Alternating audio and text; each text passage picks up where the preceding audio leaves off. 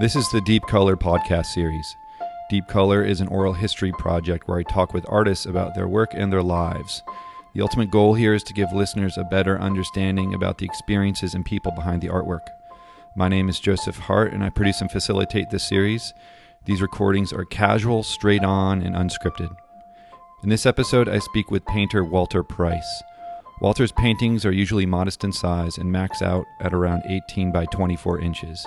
He playfully blends abstraction and representational imagery and almost always includes a distinct horizon line or the suggestion of an interior space.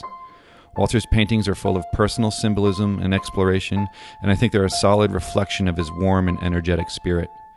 He's in the midst of preparing for his first solo show in New York, which will be at Karma. Karma is an arts bookstore and gallery space in the East Village. We recorded the following conversation at Walter's home studio in the Bedford-Stuyvesant section of Brooklyn.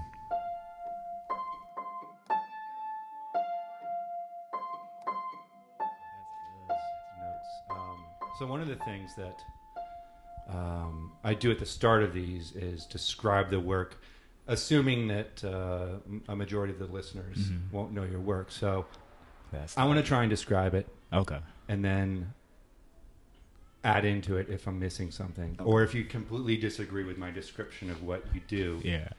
Be like, Joe, nope. That's not it. So you're a painter. Yes.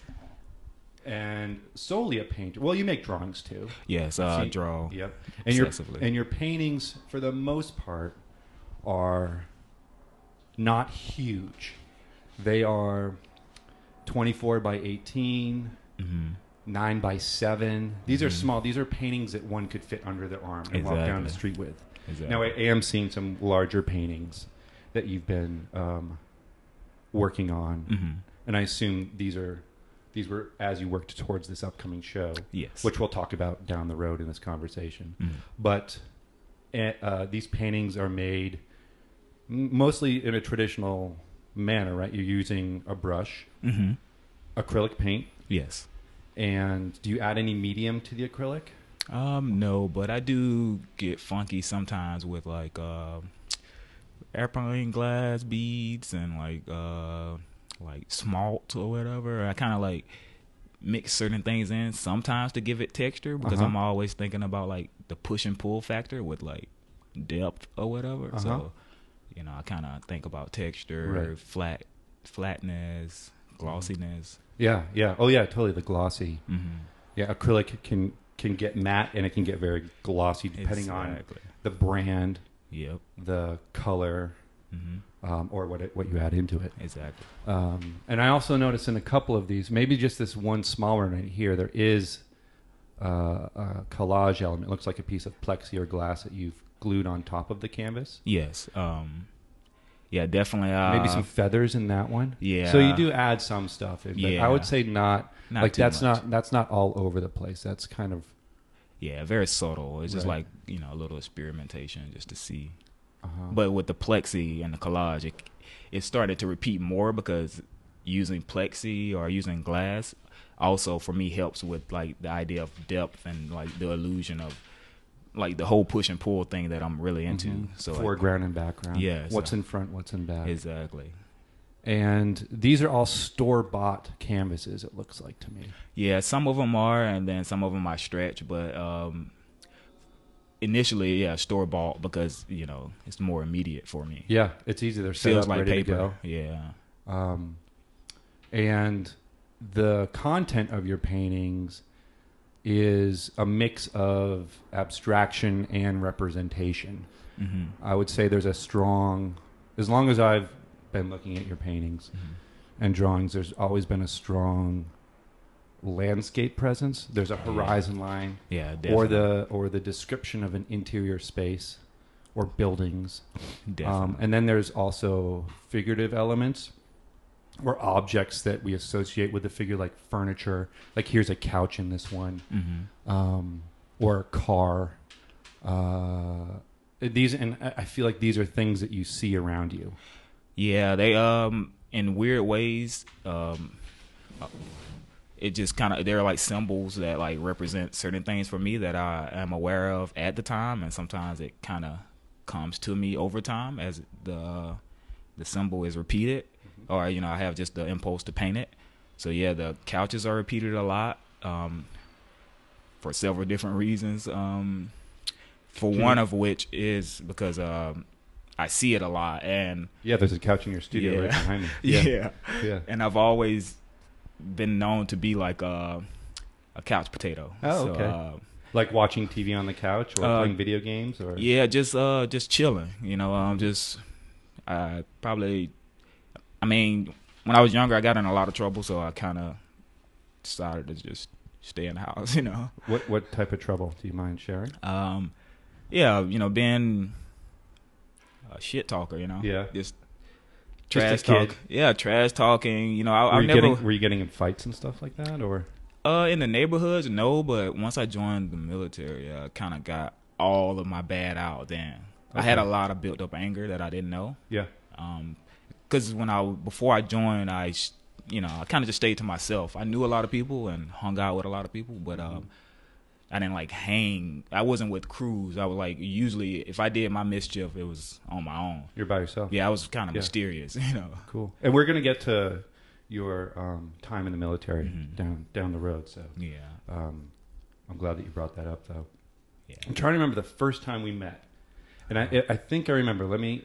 Oh yeah, I know. Let me give you my experience, and then we'll see if it matches up with yours. I remember it being the middle of winter. Yep, cold. It was cold. I think it was snowing outside or freezing rain or something. And you had gotten hold of my email or my phone number through a common friend. Yeah. And you just reached out to me, "Hey, Joe, I'm new in town. I like your work. Can I come by your studio?" Yes. And I was like, "Of course, come on by." And you chose like the coldest, wettest day of, like, I want to say it was like February, 2 or 3 years ago. To come out to Red Hook, which is where my studio was at the time, which is hard to get to on public transportation. Yeah, I had to walk far. Yeah, I remember you walked through that weather to get to my studio. I was like, wow, you really trooped through some shit to get here. You're dedicated. And then we had like a nice little hang in my studio. Oh, yeah. That's how we met, right? Yeah, pretty good. It was like a good hour and a half, probably more than that. I mean, I talk too much, but we had a lot in common. Yeah, we talked about, well, you told me about yourself, and we looked at some of my work, and you asked cool questions. I remember you getting, like, a lot of my work is on the floor. That's how I work. Oh, yeah. And you were down on the floor, like, really checking this stuff out. Yeah. And I could tell that you were, like, genuinely curious and wanted to like understand how it was made and the materials I was using. I could sense this you're absorbing information. And you hadn't been in town that long, right? No, I came right into New York, sleeping on Tori's couch, and I would just run it. What year was that? Do you remember? It was January. I got here January 8th, 2014. Okay, so you've been in town for 2+ years. Yeah, about 2014. Yeah, give or take. And you came before you were in New York. Where you grew up in Georgia? Yeah, I grew up in Macon, Georgia. In Macon, Georgia, which is I did a little research, known as the heart of Georgia. Did you know that? Yeah, Central Georgia. Central Georgia, yeah. WMAZ, about 80 miles from Atlanta. Yeah. But Macon's it's considered a city. Yeah. But we say town. We call it the Mac town. So Macon, Mac town. Gotcha. Yeah. What's Macon like? What was it like growing up there? Very like small, close knit. Very, very. Everybody was together. For me, growing up, your neighbor could whoop you. Okay. Very southern. Everybody stuck together. Parents got outside and played kickball. It was like growing up there, it almost feel like you don't want to leave or you don't think about leaving. In the beginning. Mm-hmm. And when you were a kid, were you looking at stuff at that time with an interest in artwork or art? Was there like picture books or? Oh yeah. Can you remember an early? Yeah, I remember. Maybe? Yeah, just always being like a daydreamer and what we call now like lost in the sauce. I was always kind of just like lost in the sauce. Yeah, just wondering. I was just always in my own little world, And I remember seeing my brother had a really huge sketch pad, and he was drawing a little bit, and he did a couple of drawings. He actually did one drawing that I thought was cool. It was like, if you remember the show Bananas in Pajamas. I do not remember that yeah, show. it was like a show with these bananas. And was it a kid show? Yeah, a kid animated show. Or like people in costumes? People in costume, like okay. the throwback days. And he drew that character in like urban clothing, and I just thought it was so cool, and I started drawing right after that. Is this an older brother? Yeah, my older brother Alex Price. He lives in Tennessee now. Okay. Do you have any other brothers and sisters? Yeah, I have 2 brothers, one on my dad's side who is the oldest, and then I have my brother that's on my mom's side. Okay. I have 2 sisters. I'm the youngest of 4. Okay. So yeah, I'm like the baby. Big family. Big-ish. Yeah, I mean, yeah. I'm the oldest of 5. Oh, so I guess relative to other people I know, that's a big enough family. Yeah, definitely. My wife is the oldest of 6. Wow. Her dad is somewhere in the middle of 13.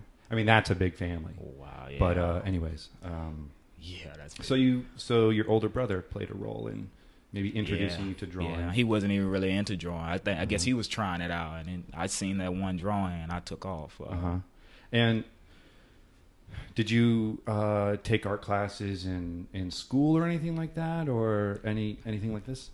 Yes, I think like in high school or from middle school I knew I would be something with art, with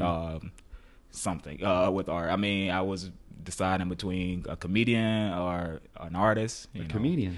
Yeah. Oh, yeah, cool. Being a class clown, you get so caught up into your little kid friends telling you like you're funny, and you actually start to believe it. But I wasn't funny enough. It's also a way, I feel like, being funny or being that kid in the class that is making kids laugh. It's a way to connect with people. It's a way to like gain respect in a way. Yeah. I think I was really kind of like subconsciously maybe unhappy with like the fact that all these kids had what I wanted. Okay. And so I had to make myself, feel a little better. I was pretty, I had to be a jokester. So I had to figure out my way to get attention. Sure. Yeah. Ultimately, it's about attention. Are there comedians that you like? Who are some of your favorites?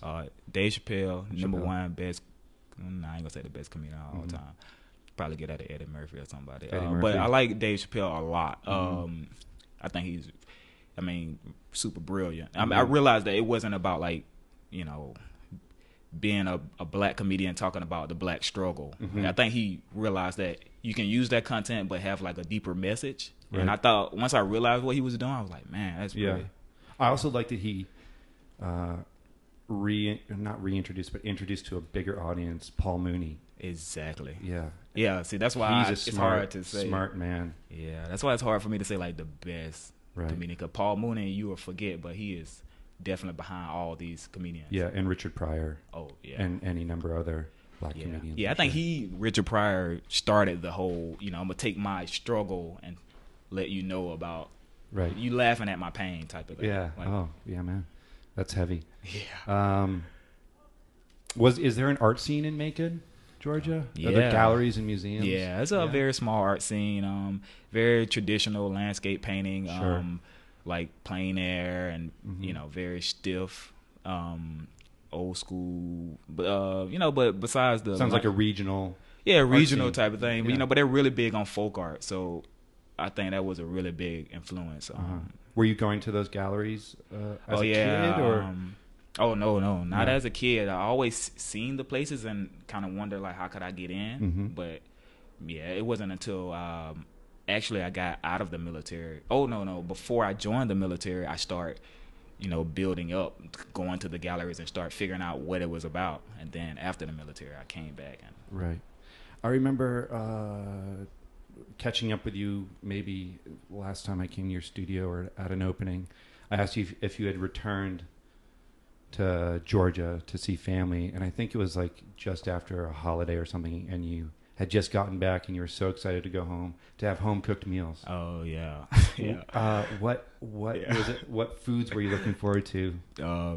Greasy macaroni and cheese. Yeah. Real good. And that's different than the macaroni and cheese we get here? Yeah, I mean, you guys try. You get close, but it's not greasy. It's not unhealthy enough. Not unhealthy enough. So, anything other than macaroni and cheese? I like, you know, that like you would have at home. Like I like family would thin have cut pork chops. Even though I really don't eat any of that stuff anymore, I try to stay away. But yeah, my favorite dish probably would be like thin cut pork chops, mac and cheese, and collard greens with some cornbread or something. Sounds and water. Pretty delicious. Yeah. Let's get into. I want to talk about your service. That's one of the things that when I first met you, I was really excited about, because it's, for me, in my experience, meeting all these artists in New York and other places I've been to, I can't think of anyone that I've met that's like, oh yeah, I was in the military. I think you're the first person that's come into my orbit that has that experience under their belt. And can you tell me, you were in the Navy, right? Yes. And how did you you signed up on your own? Yeah. Like you just felt like I wanted to check it out? Yeah, it was all for the arts, man. I started out in high school taking AP art classes and, you know, just trying to make a lot of art. So I actually had 3 AP art portfolios at my senior year. Yeah. She just let me like go for it, you know, and I was really into distortion. So I made like a distortion portfolio, a landscape portfolio, and I think I tried to mix both of them with the third portfolio. So I made a lot of work just to try to learn and figure it out, you know. But yeah, getting into the military. Yeah, getting into the military, I chose to, you know, I realized that I want to go to SCAD, and I was like, you know, you got to get a scholarship.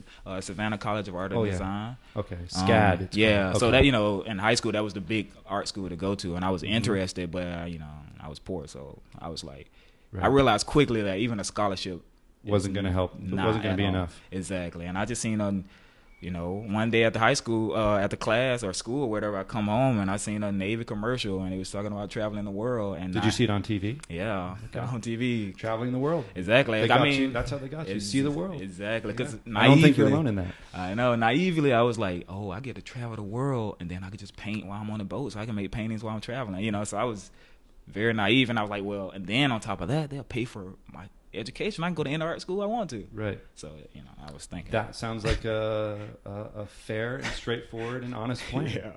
Yeah. So how long were you in the Navy? 4 years. I did 4 years. 1 enlistment. Okay. And what was your title? Were you like a captain or? I started out as a seaman. Seaman. Is, you know, well, that's where everyone starts, right? Yeah. Yeah. You know, they joke about it. You know, okay. Seaman, but yeah, I started out as a seaman, as a cook. I started out as a cook because, once again, thinking about the arts, and I was like, what art-related job do you have when I signed up? And he was like, well, you know, culinary. You know, he didn't say that's cook. That's creative. Yeah, he said culinary. So I was like, he was like, yeah, you get to decorate cakes. So I'm like, well, that's the closest to art I can get. So, but it was. So you signed up for that? I signed up for that, yeah. Okay. You know, I started out as that, and I realized, you know, it just taught me how to be a leader. You know, I was into it. I got really into baking. So, you know, it was crafty. But I ended my career as a fireman because I was on the boat. Yeah. Okay. Yeah. That's, for me, that's more respectable. You know? Okay. Yeah. And how big was the boat you were on? Do you remember what it was called? Yeah, the USS Whidbey Island, LSD-41, first in her class, first always. It's a amphibious-based ship, basically like a taxi cab for the Marines. Okay. It's we would say it's like a medium-sized boat where it's like maybe 1,000+ crew members. Wow, that's a lot of people, though. Yeah, but it's compared to like the aircraft carriers, it's like that's small potatoes. Yes, medium, small type of thing. Okay, and you said you started to get in a little bit of mischief while you were in the Navy. Oh, I got in a lot of trouble in the Navy. Yeah. I got all my bad out of me for the most part. While you were on the boat? I think so. It's interesting to me that you chose a place where there is arguably no escape, a very small boat that's when you to get all your mischief out in. Like there was nowhere to go. Yeah, that's where you realize, like... What were you, like fights and stuff? Fights. I had, you know, little man syndrome. Okay. You know, I was insecure about, and I just didn't trust people. I ain't gonna say I was. I mean, I guess that's insecure. I just didn't trust people. You know? Sure. Yeah, and I was just angry. I just realized that I was in a contract, and I couldn't just be like, I want to go, right. And I realized that it's about obeying the orders of those appointed over you, right? Or seeing that your contractor, you agreed to do this, and you wanted to hold up to your word. Yeah, that's admirable, man. Yeah, and you said earlier when we started talking about this that you're hoping to paint and draw on the boat. Did you find time to do that? I drew on boxes. So, I mean, because my first half of my career being a cook, you're dealing with boxes and shipments and everything. So I would draw on all the boxes. I would draw funny pictures of crew members and like caricatures of your crew members. Yeah, pretty wild stuff. Were you using like a Sharpie or a marker? I used Sharpie, pencil, dry erase board, markers. Did whatever. you save any of those by any chance? No, I did shirts too. I used to get Sharpies and just basically make drawings on T-shirts. Sure. Because I figured I could keep it, but when I got out of the military, I moved a lot again. So. I'm a big proponent of the hand-drawn T-shirt. Oh, I love that. I should get back. I still make them. Oh, I'm gonna get back into it. There's something special about even when it fades, having the one of a kind thing. Exactly. Whenever I wear them out, people, it's a mix of me and one of my kids drawing on it, but they're always like, "That is the best shirt I've ever seen." Exactly. I was like, I wonder if that's because we made it and you can't get it anywhere else. And exactly, exclusive. There's something that affects people about I love that the power of like wearing a T-shirt and having even like people talk bad on text tees and stuff, but when I wear it, I mean, I try not to wear too many text tees, but it creates good conversations in New York because people don't really talk to you here. Yeah. So that's right. New York is kind of, people are guarded. Yeah, I mean, I don't blame them. But. Yeah. There's a lot of aggressive people out there. Yeah. In fact, on my walk up here to see you from my studio, which is about 20 minutes away. Yeah.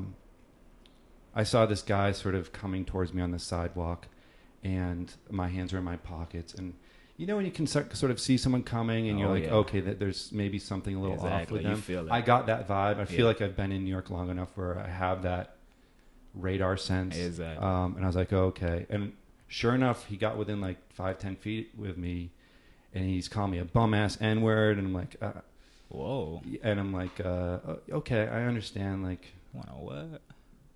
This, there's a lot of gentrification going on in this neighborhood. I wonder if it's something to do with that. But my hands were in my pocket, and for whatever reason, I pulled out what was in my pocket as we got closer and closer. And let me show you what was in my pocket. Oh, shit.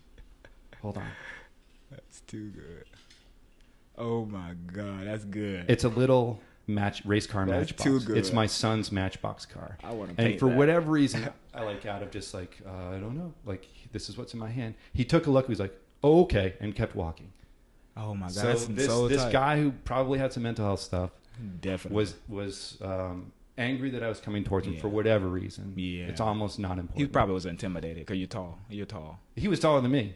Oh. But I had this toy in my hand, and that's what de-escalated the situation. That's so tight. It's kind of cool, right? Yeah, it probably reminded him of his childhood. I was like, maybe I should carry around my kid's car in my pocket all the time. It probably reminded him of his childhood. And maybe something. Soothe some anger for that split second. Something. Let's get back to the artwork. I remember last studio visit I did with you, or last time I came over to hang out, you brought up your time in the Navy on the boat as informing the way you put together a picture. Yeah. And you talked about the strong horizon line in a lot of your compositions. Yes. Can you tell listeners a bit about that? Yeah. For a while I tried to get away from it because I felt like it wasn't really pushing anything, or maybe it was just too easy.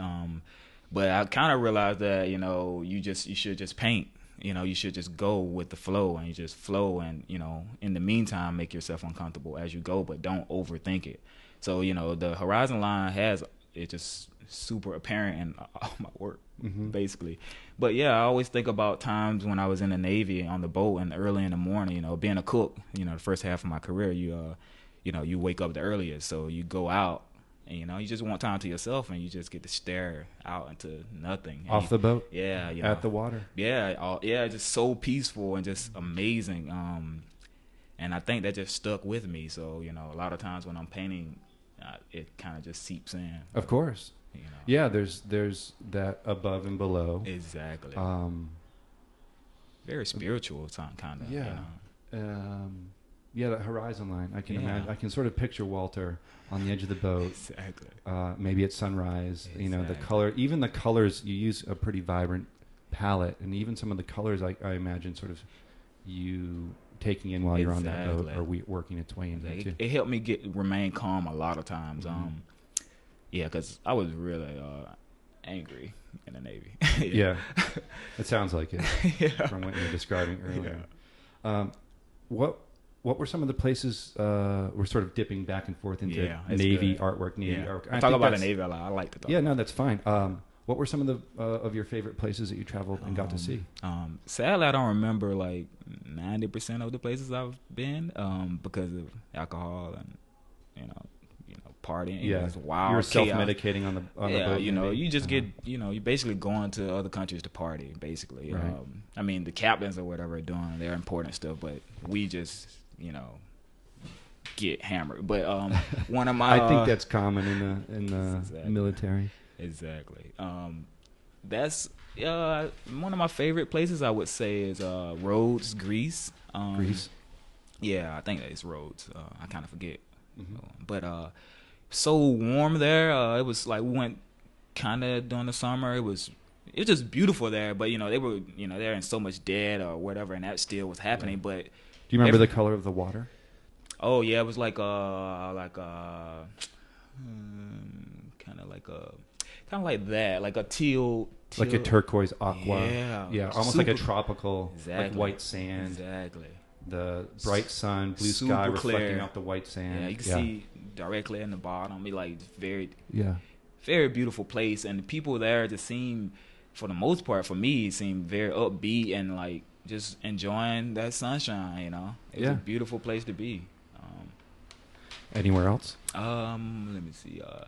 We was in Bahrain a lot, so I guess I like it because. Say that again. Bahrain. Where's that? Like Middle East or something. Okay. I forget. I'm pretty bad with geography, but that makes two of us. Yeah, I know. It's good. It's sad, but I actually just ordered a world map for our wall because just home education with my kid and putting the pin on the places we've been to and where we want to go. I know. I'm learning just as I'm much gonna as do that. That's a good idea. I gotta do that. So Bahrain was nice, mainly because stuff was so cheap, so I was into weapons, so I bought like a lot of butterfly knives. Are you allowed to have those on? Can't even bring it back to the States, but when you got, but you could have them on the boat. Yeah, you can have it on the boat. When you like 18, 19, and you getting like, you come from a small town, you getting money. You basically feel very wealthy because you come from nothing. So you overseas and you can't bring half of this stuff back, but you got money to spend. Or you get the stuff that you couldn't have when you were a kid but wanted to be a kid. I did that a lot. I can identify. Exactly. I remember finally getting my hands on like throwing stars. Exactly. Wrist rockets, which is a fancy slingshot. Exactly. And then of course, my parents taking them away as soon as they figured out where I was stashing them. I know. I was so into knives. Yeah. It's crazy. And then you did your 4 years. Yes. And then did you move back to you? Yeah. You left on your own accord. Yeah. So you did your time. I did my 4 contract. years. Yeah, I fulfilled my contract barely. I was on my last strike, but the master chief of the boat, which is kind of like, you would say like the watchman type of guy. He was very witty and very like, he just knew, he just really respected my my work ethic. But he told me like, I can't save your ass anymore. You're on your last strike, dude. So I barely made it out. I finished my time. A lot of people were like, you should stay in. We need your leadership. You're a fool to get out to be an artist. And you were on the fire squad at this point. Yeah, I was on the fire squad. I fought 2 live fires. I was super cocky, basically. Did your boat ever get involved in combat anywhere? Yeah, we attacked some pirate ships a couple of times. Do you remember where? I don't remember where. I feel like whenever I read about those contemporary pirates, it's like always the Horn of Africa, up around that. Matter of fact, we were headed to Africa. We didn't. We didn't actually go. I think the Horn of Africa is the northeast of the country. Yeah, I think we were. The continent. Yeah, we were headed to Africa, but we ended up not going. But maybe that was when. I mean, pirates came all the time. Mm-hmm. They toyed with us. Right. But a couple of times we. I imagine for the U.S. military, pirates are just a nuisance as opposed to a real very threat. A nuisance. Yeah. So then, did you move once you were done? Did your time in the Navy? Did you go back home to Macon? What happened was, which is like the bomber curveball to my story. I joined the Navy to go to art school. So as I was about to process out, and they was calling me an idiot for getting out to be an artist, mm-hmm. I had registered to go to the Art Institute of Washington that was in like Arlington, Virginia, or mm-hmm. whatever. Just basically an art school. And once I got out, after being basically had all the paperwork done, some law was passed where they cut some of the GI Bill's funding. So basically, once I was in the school, I met with like the counselor later, or financial advisor, and she just slid me how much I would have to pay right away out of pocket. Oh man, the rug got pulled out from underneath you, literally man. By them adjusting the terms of the bill. Exactly. I put my life on the line 4 years just to go to art school. And I basically didn't get to go where I wanted to go. So I had to, plan B, C, D. That is awful. I mean, but most people are like, well, why do people sleep at night? I know. That are in charge of those decisions. I know. And then people are like, why don't you just pay for it and just work? And I'm like, man, you serve, you work 18-hour days, 4 years from 18 to like 22. Yeah. And you serving get out. The country. You looking forward to that unemployment to rest your back mm-hmm. a little bit, So, of course, I couldn't, man. It just wasn't. So that, unfortunately, the plan to get into an art school collapsed. It's collapsed. So I had to go back to Macon, and I went to state college and just study art there. Mm-hmm. And that was just as helpful because it was so technical, and all about like I said, landscape painting and just painting from life and just like really honing in on your skills and building up your skills. Sure. So, did you have a favorite class or? Teacher maybe at the community college that stands out? Yeah, this guy Charles Ward was he became a favorite in the beginning. He had a master's in drawing, so drawing class was big for me. Mm-hmm. Even though I was like I'm a painter at heart, but mm-hmm. I knew drawing just is king, mm-hmm. And he was a master drawer, so we just started. I realized over time that he was just like super supportive, right? Right. And did you wrap up community college with a degree in art? Yes, I finished with associates. I finished once I finished that, I just like, man, I'm packing my bags and coming to New York, you know. And I was apprenticing as a tattoo artist too, so I realized then I was like, also in Macon? Yeah, I was like, I'm not a tattoo artist, but it was everything I've done is to like just get better with being an artist. Sure. I'm always curious about people's educational experiences, mm-hmm. and I don't know if you've listened to some of the other interviews that I've done, but I think it's really helpful for other artists and other people that are interested in how they navigated their path. Yeah, it's not just one way. What role education played in that? Yeah, persistence, man. Everybody want to put pressure on this degree, that degree. It's about what you got in your brain and what you're willing to sacrifice. Right. And I feel like your story is a good example of how the name brand school isn't always necessarily as important as maybe some people. Sure, it provides a certain type of infrastructure for people. Yeah, it's beneficial. And it's beneficial, but you operated outside of that. And there's no one way to go, It's, we all come in, we all trying to fight the same fight from different angles. This is true. Well said. And you and I, let's put art down for a sec. Mm-hmm. We've talked basketball before. We share an interest in basketball. We both play. Yeah. Or I should say I used to play. And you play in a league. Or like it's a semi-formal pickup group. And it's mostly artists that you play with? Or not I actually play with I think it's like I would say it's a real league now at the Chelsea Piers. With some guys that work at Gagosian or something. I don't ask too many questions because I get nervous and stuff. But they're all people from the contemporary art world of New York. A lot of them are. Yeah. So it's artists, it's gallery directors, maybe some art handlers, a little bit of everything. Exactly, I think so. I don't usually ask too much, but from looking at the emails and stuff, I see at Gagosian, I'm like, whoa. Okay. But I kind of get, Sure. nervous. Do people talk shop while you're like in between plays or at halftime? Like, so you're putting on this show there. Is there any of that sort of conversation? Recently that happened. Saying like, "Oh, I seen your work in Paris," and like, it caught me off guard. So someone said that to you? Yeah. Oh, that's cool, man. Yeah. But it's where in Paris? I'm in basketball mode, so I'm like, right. Can I ask real quick where your work was in Paris? What's it called? Like FIAC.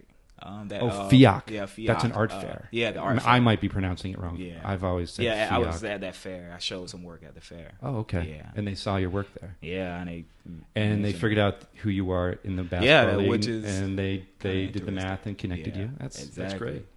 Yeah, that's weird when that happens. And what are you, like a point guard? Or definitely point guard. Yeah. What would you say your strongest area of the game is? Oh, I'm defense. Defense. Oh yeah, I'm the little guy that's basically too little for the game, but I want to get into the best point guard's head because most of them are way quicker than I am. But I'm just crafty and I talk shit, and I just know how to motivate my best scorer on my team through my defense. Yeah. So you gotta make it challenging for them. Oh, exactly. That's what the like core defender is doing. Like you might. I know you're going to get some points, court, but it's not going to be that easy today because I'm guarding you. Exactly. That's great. I just love the whole idea of as soon as they see you, like as soon as another guard see you, and like for me in this league, they're a little bit older, so they're like grown men, and they got kind of like this grown man body type, and I kind of don't come off of that. I still come off as a kid. But when we get on the court, I just love catching people off guard. How old are you? I'm 27. 27. Yeah. Okay. And would you say, like when you're describing the grown men on the court, how old would you assume that they, or guess that they were? Are they like my age or bigger? Yeah, I'm 40. I would say some of them are definitely in their 40s. Okay. It's one guy who's like a lot of gray hairs. He says he's old, but he run up and down the court real good. So I love playing with older guys. But then the guys, it's just a certain body type, and I just know I still look really young. Right, middle age, setting in, a little heavier maybe. Exactly, you can't get all the weight off. Their skill set comes into play maybe down at the post because they can use their weight. Yeah, for me, like when the guy's like around my height and like I could tell he like what I would say a grown man. I could tell by the hands and the shoulders. Okay. Where he probably had a super laborious job.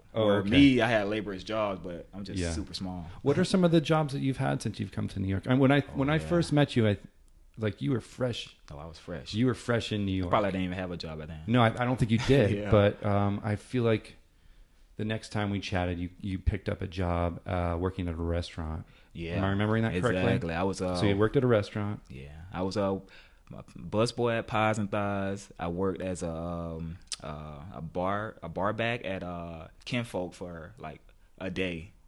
Just a day. Yeah, somebody got me the job, but I was like, man, I can't do this. Right. I mean, it was a little bit of pride, and also I was just like, this shit is too hard.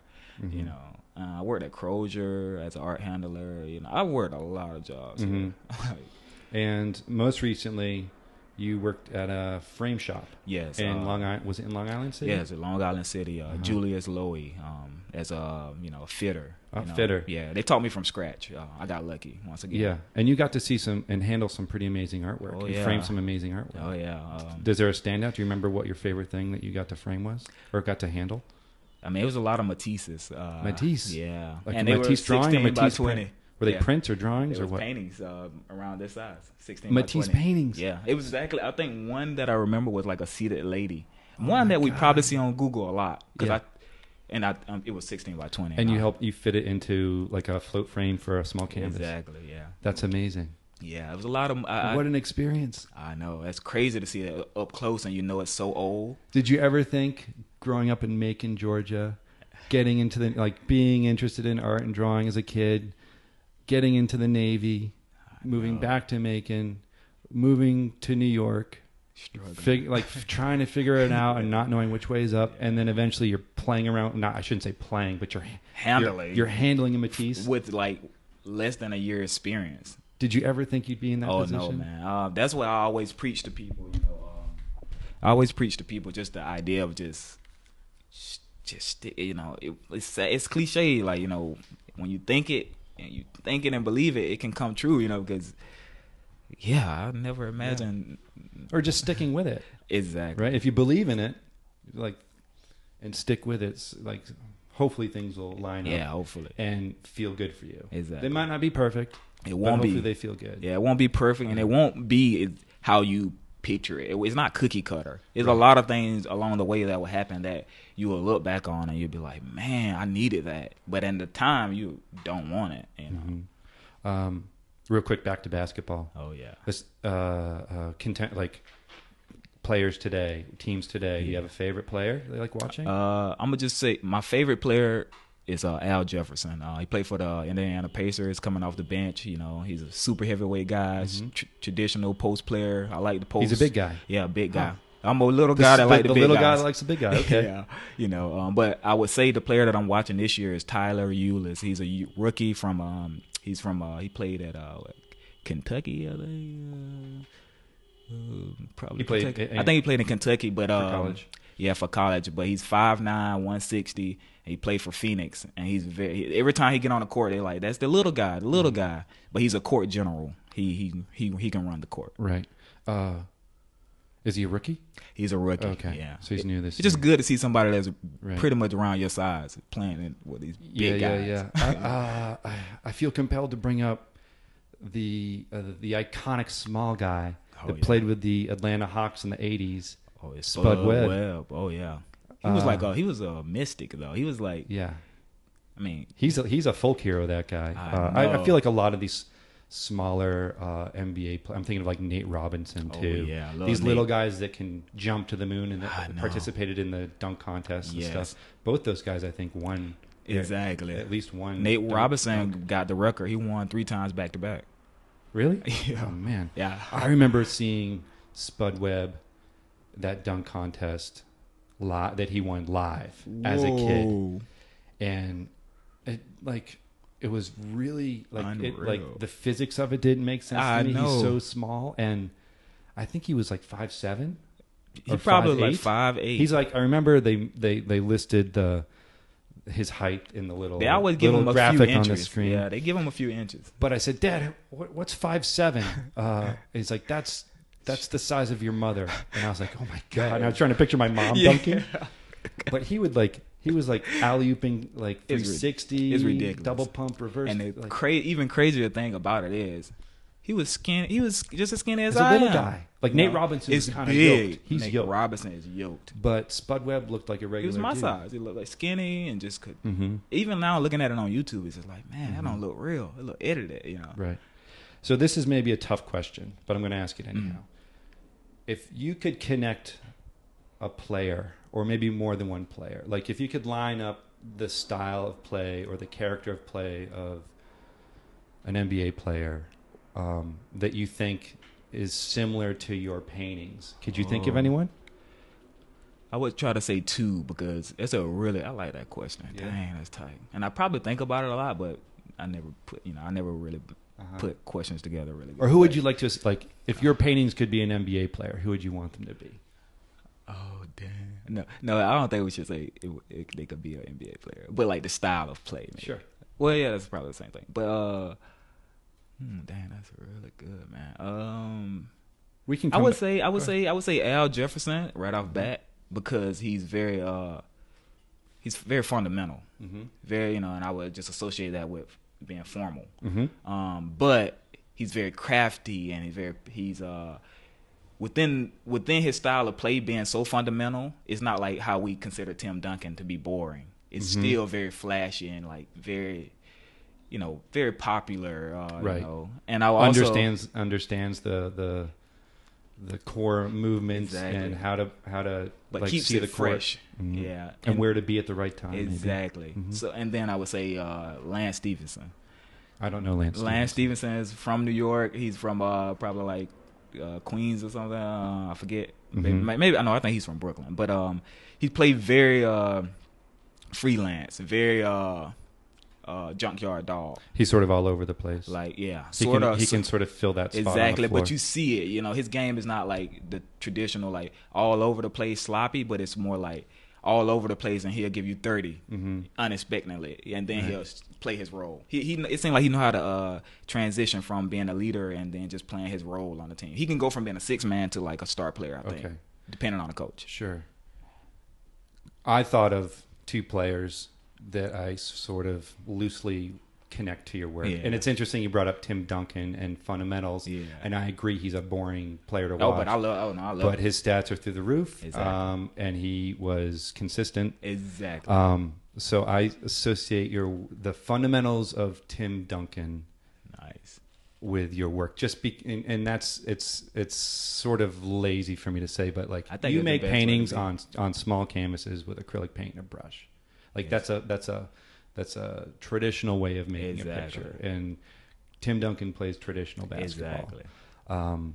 Not too flashy, but he gets the job done. But I would mix it so it's a hybrid player. I'd mix the fundamentals of Tim Duncan with the sort of surprise, and I'm going to go back to an Atlanta Hawks player that I used to watch in the 80s called Dominique Wilkins. Oh man, you know Neek? Oh yeah, bowleg. Pigeon toe. Yeah, he's sort of pigeon-toed. His nickname was also amazing, called the Human Highlight Reel. Oh, yeah. But he would just come out of nowhere and rise above. Yeah. And, like, he was known for his dunks. Exactly, a double hand windmill. Yeah, yes. But he had a style and a flair that I think I would, like, breathe into the fundamentals of Tim Duncan as you use color and as you compose these interior spaces or these landscapes with these... That's nice.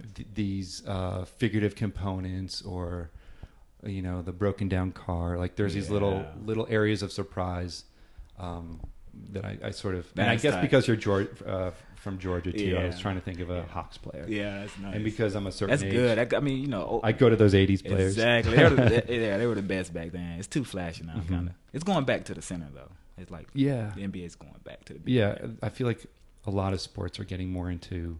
Or professional sports are paying more attention to data and like the Moneyball theory of things, and the star player might not be the best player for your team. Exactly.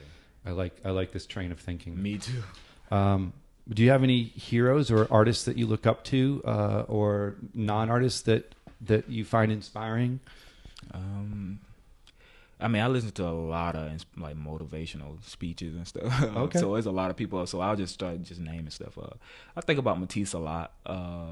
Because it's always the comparison Matisse versus Picasso. But I just feel like Matisse wins in your book. Yeah, he wins, man. He got the finesse. He just worked that brush, and I mean, times change. We all into tech age, but paint to canvas, paint to panel, paint to wood, whatever. It's just like.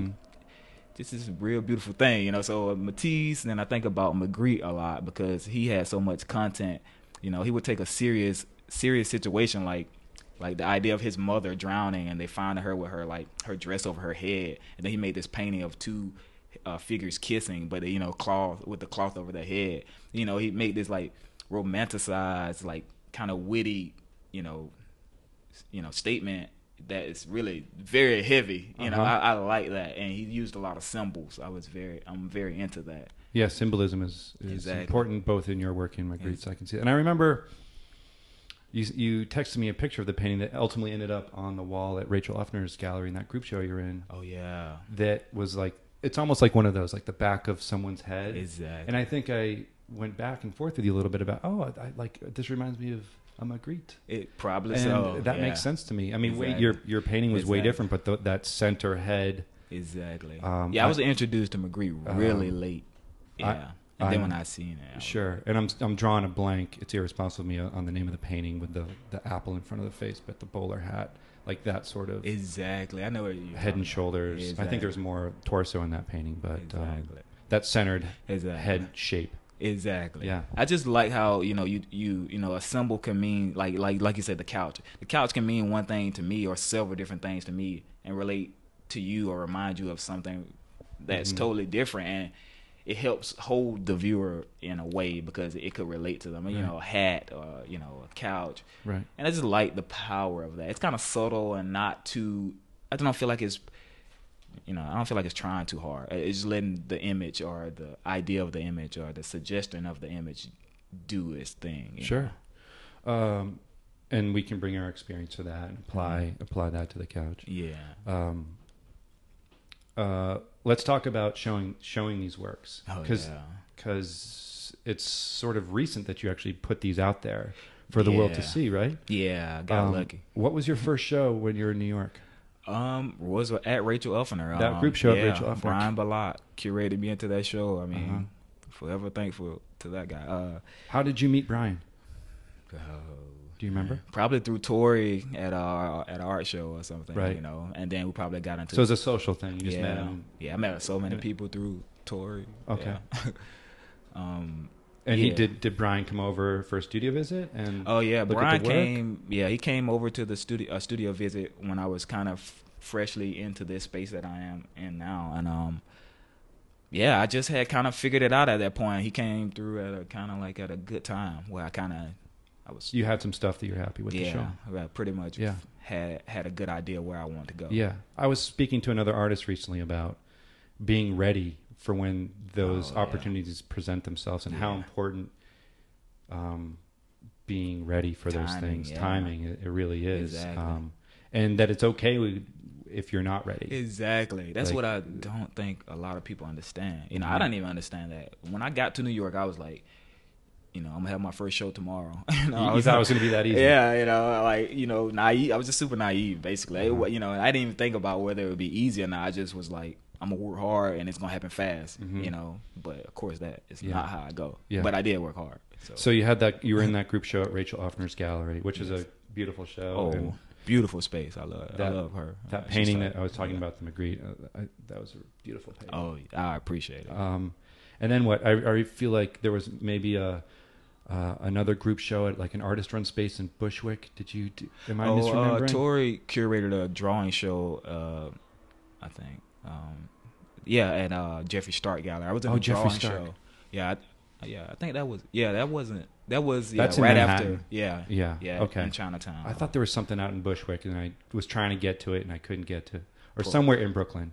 Probably so. I forget. Though. You forget. Yeah. Hopefully I did. Right. And then you had some stuff at the Frieze Art Fair last year. Yes. Basically, my coming out party was through Karma. They showed me in Miami. In Miami. At NADA. Okay. That was like my introduction. Okay. Which was really, spur of the moment type of thing. He just had came by the studio and was pleased with the way he had seen. I was nervous as fuck. But when we, he had been wanted to come by when I was at 544 Park, and I'm glad he did. When your studio was at 544 Yeah, Park. I wasn't ready. For listeners that don't know, 544 Park is a big industrial building that's got a lot of artist studios in it.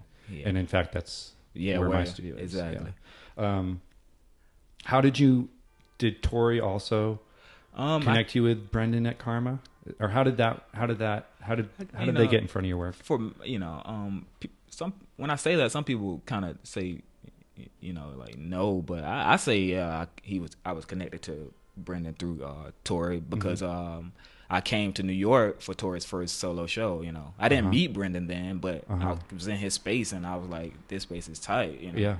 And then when I came to New York to live, of course I was going to all the shows there, and randomly, as I was leaving to go to work one day from the studio, I met Brendan in the elevator, and so we've seen each other and was kind of acquainted, and and he gave me a ride to work, and that's it. Yeah, that's amazing. That's another example of like timing, and being at the right place, exactly, and being open to that sort of interaction, exactly. Yeah, that's a beautiful thing. Yeah, that's how most things in life happen. I know, it's very not everything, but yeah, because I was working at Papa Bubble at the time. He dropped me off at like a candy store, Papa Bubble. Papa Bubble? Yeah, candy Papa store. Bubble. Yeah, it's by Lafayette. It's what area that is? Whatever area that is. Not too far from where their gallery used to be on Great Exactly, Jones. It's very close. So you did that in Miami, and then that led to they brought your work also to Frieze. Yes, they brought my work to Frieze. I kind of forget what I showed there. Paintings, I assume. Yeah, paintings. And then a lot of drawings too. Yeah. Excuse me. And then more recently, you had a show in Scotland. Yes, had like basically my first solo show was in Scotland at the Modern Institute. You know, it's in Glasgow. Yeah, and that's an institution. That's a big deal gallery. Yeah, I didn't even realize how huge of a deal it is, and I kind of never try to think about that because I think that kind of can seep into something that can freak you out. Yeah, that puts undue pressure. Exactly, on things. And it's probably a good instinct to sort of try and shelf that. I always do that. You know, I like to.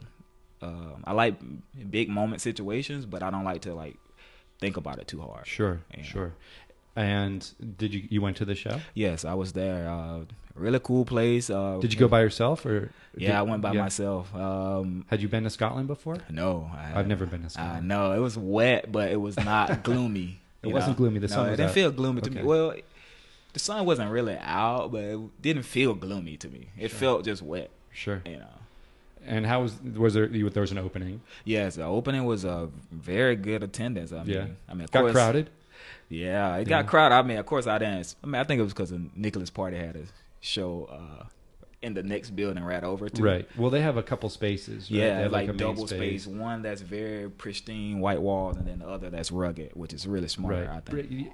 And that's where you were, like the sort of like the. What am I trying to say? Maybe like the space that they'll introduce a new artist in or something like that. And those are brick walls, right? Exactly. I remember when you sent me pictures of the work on the walls, like, oh, it's not white walls. I know. Bricks. Toby seen that. He envisioned that before me, you know. Because who's Toby? Toby is basically runs the Modern Institute. Okay. And he's just I mean, he's the director or something. Yeah, the director. He's very. I mean, he just get it. He just kind of get what I'm doing. He kind of just understands, you know, my thought He's a process. supporter. Yeah, a big supporter. It's important that the people that you work with generally support you. Exactly. Yeah, that's exciting, man. Congratulations again. I appreciate it. You know, and I feel like this is maybe a good part of the conversation to talk about, like when artists reach a certain place, and maybe some people get to that place quicker than other artists. Oh yeah, other artists start to talk shit. Yeah. Have you felt that at all? I mean, things happened. You've been in New York for 2 years, and I remember it wasn't overnight for you, but like it's relative to a lot of people, that's a quick pace to go from sleeping on someone's couch, working at restaurants, to showing at the Modern Institute in Scotland. To I know you've got a forthcoming show coming up that we're going to talk about. Yes, but how does that must feel bizarre to like how do you process that? Yeah, I mean, I don't even know if I'm processing it. It's kind of just like it feels so surreal. Yeah, it feels so surreal to me. Sometimes I'm just here in New York and I'm like man, like you are here, you know. Yeah. I mean, I think to be honest, I mean, I feel like I'm so happy inside, but it just hasn't like really exploded out of me yet or something. But yeah, it's a crazy experience, and yeah, I'm pretty sure people are kind of like, you know, totally against it. You know, I mean, I don't know if you know. My point of view is that like being envious or jealous in these situations, other artists, that's a natural human instinct, and that's okay to feel. That's true, right? But I also think we're all kind of in this together, and I think it's inappropriate to say, I deserve to be there in front of that person. I think that's completely inappropriate. There's the world of art is one of a handful of places where there aren't really rules, which is a good thing. I love it. And one of the metaphors I can think of is like, we can be angry if people get ahead before us or get there quicker. Yeah. If it's something more life and death, like I would be pissed if the guy operating on me, like took a shortcut, right? There needs to be a system of checks and balances for the medical community and to be a doctor, and there is one, and that's important. Similar with law. Exactly. And there's maybe not. I was going to say a million other industries, but there's other industries that have a checks and balance system so that the most qualified person is able to handle the responsibility.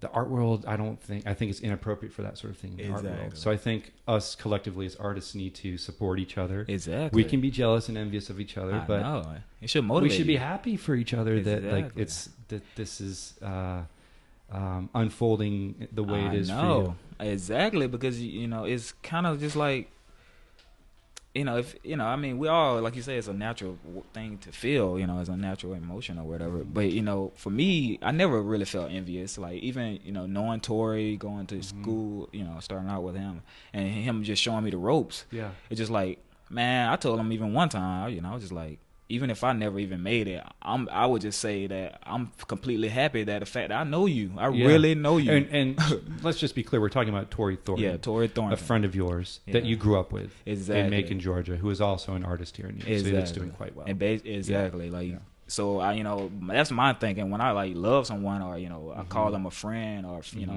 I can't compete. I don't know how to compete with loved ones. I just don't.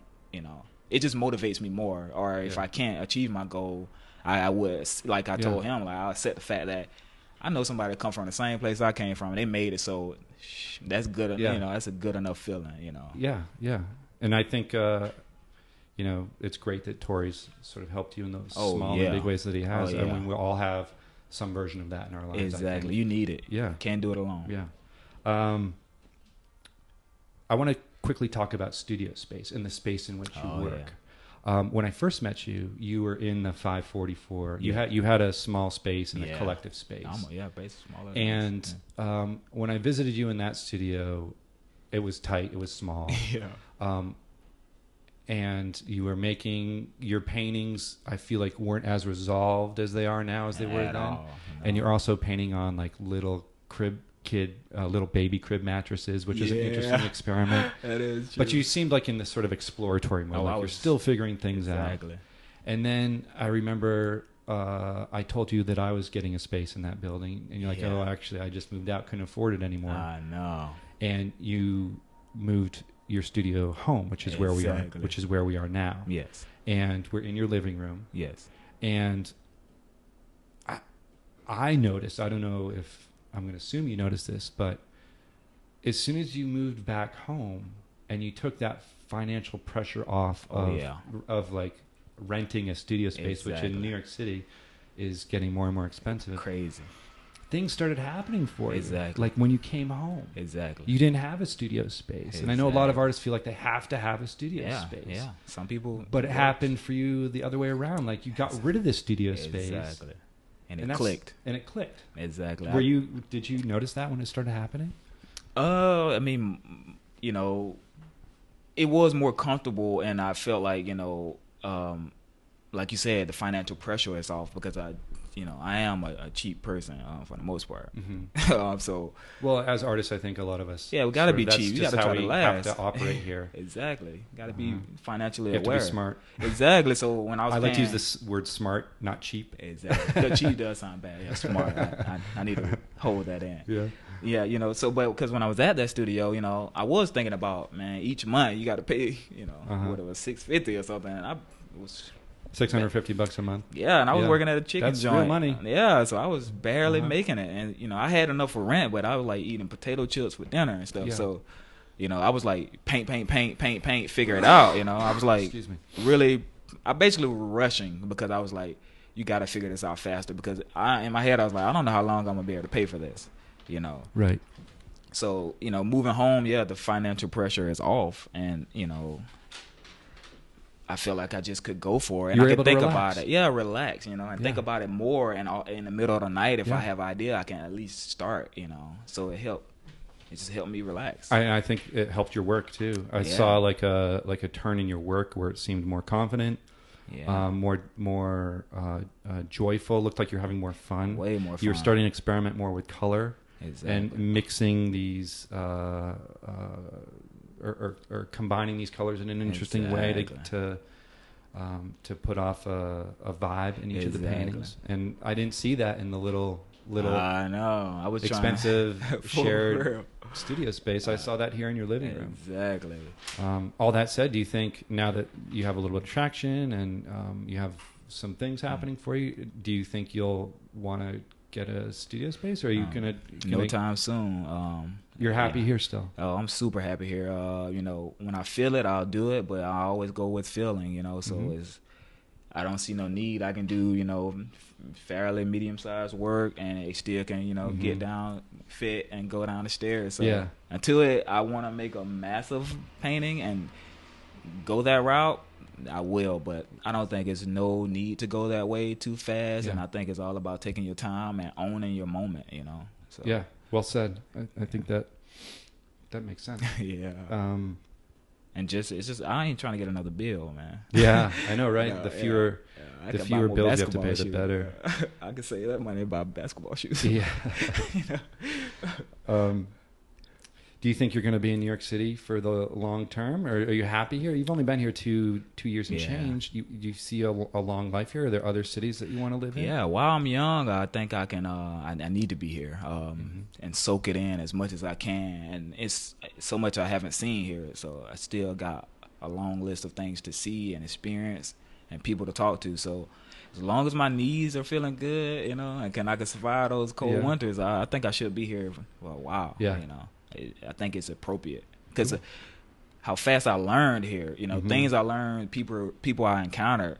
I mean, I don't know if you get that anywhere else. Right. I mean, I went to L.A. before I made my decision to move to New York. Just to check it out? Yeah, to check it out. Sort of scouting it and out. I seen Henry Taylor's show at Blum and Poe, and that's really what, you know, when people say that show that changed your life or something, that's when I realized, like, man, you can really go for it with painting, because he was painting people he knew in the neighborhood and stuff, and I'm like, you know, you just do you and do it with love. And, you know, he owned the show, and I was like, man, that's great. Yeah, it's important. Having those reactions to shows where it gives you the energy to take that risk or take that leap. That's definitely taking a risk. A tip of the hat to that show. I know it's good to have those great. Have those shows in our lives, the other people's shows in our lives. Right? Exactly. I feel like to close it out, do you have any, and this is, you know, maybe hard to think of stuff on the spot, but do you have goals that you want to try and accomplish in the short term, or like hopes or dreams for your work, or for like places you want to go or things you want to do? I mean, I just like enjoy it. I mean, I don't really, you know, at the moment, I don't know if I have any really set goals besides just to continue to make myself uncomfortable within the work and push the work as hard as I can. Make yourself uncomfortable. Yeah, I'm all about being comfortable, being uncomfortable. You know? I mean, coming from a small city to a big city, you need to be that way, if anything else. You know, so in the work, you know, I think my main goal is to, you know, steadily do things that are, you know, uncomfortable and don't work and try to figure it out, you know. But as far as like, you know, like showings and stuff, I mean, I'm really into the international scene. I just like how they seem to react to art. But, you know, maybe, you know, the museum shows. I mean, I think the typical goal. Get into a museum show? You know, I mean, but I'd love to see a Walter Price show in a museum. No, maybe right now it's just way too early, so it's kind of like, but that's a goal to have. That's goal, like, put it on the list. Those are important. Exactly, because that, I feel like that staples something. So then if, you know, you don't do nothing else, you had one. You know, that's great. Yeah. Well, Walter, this has been really great to hear your experience and your story, and super cool. I've enjoyed getting to know you over these past. It's been a short time, a couple years, but I like. I know. I like how we talk about art together. I like when you text me questions it's always like a nice little back and forth. Exactly. And I've liked watching your work develop and become more confident, as I was saying earlier. And I feel like these works are almost like self-portraits. They're personal. I feel like, and I think other listeners that will listen to this and then they look at your work, they might feel you in these. And I think that's it's definitely there. That's important to me as a viewer. Like, I feel like I can I experience you as a person in these paintings. Exactly. And I'm really excited for your upcoming show, which is going to be at Karma, here in New York City. Yes. And that's is that this month? It's projected for December. So December. For December. Okay. And all the traction and exciting things that you have going, like that's happening for you, and you sort of came in at it sideways. Yeah, which I find refreshing. You know, there's like these long slogs that people go through to get to a certain place or to get to the place that they want to be in. And you found your avenue, and that's inspiring. But it's great, Walter, and thank you for talking about it, and thank you for your service to this country. Yeah, too. I appreciate it. That's important. Thank you. Yeah. We done? Yeah, I could go forever. Thanks, man. This is great. All right.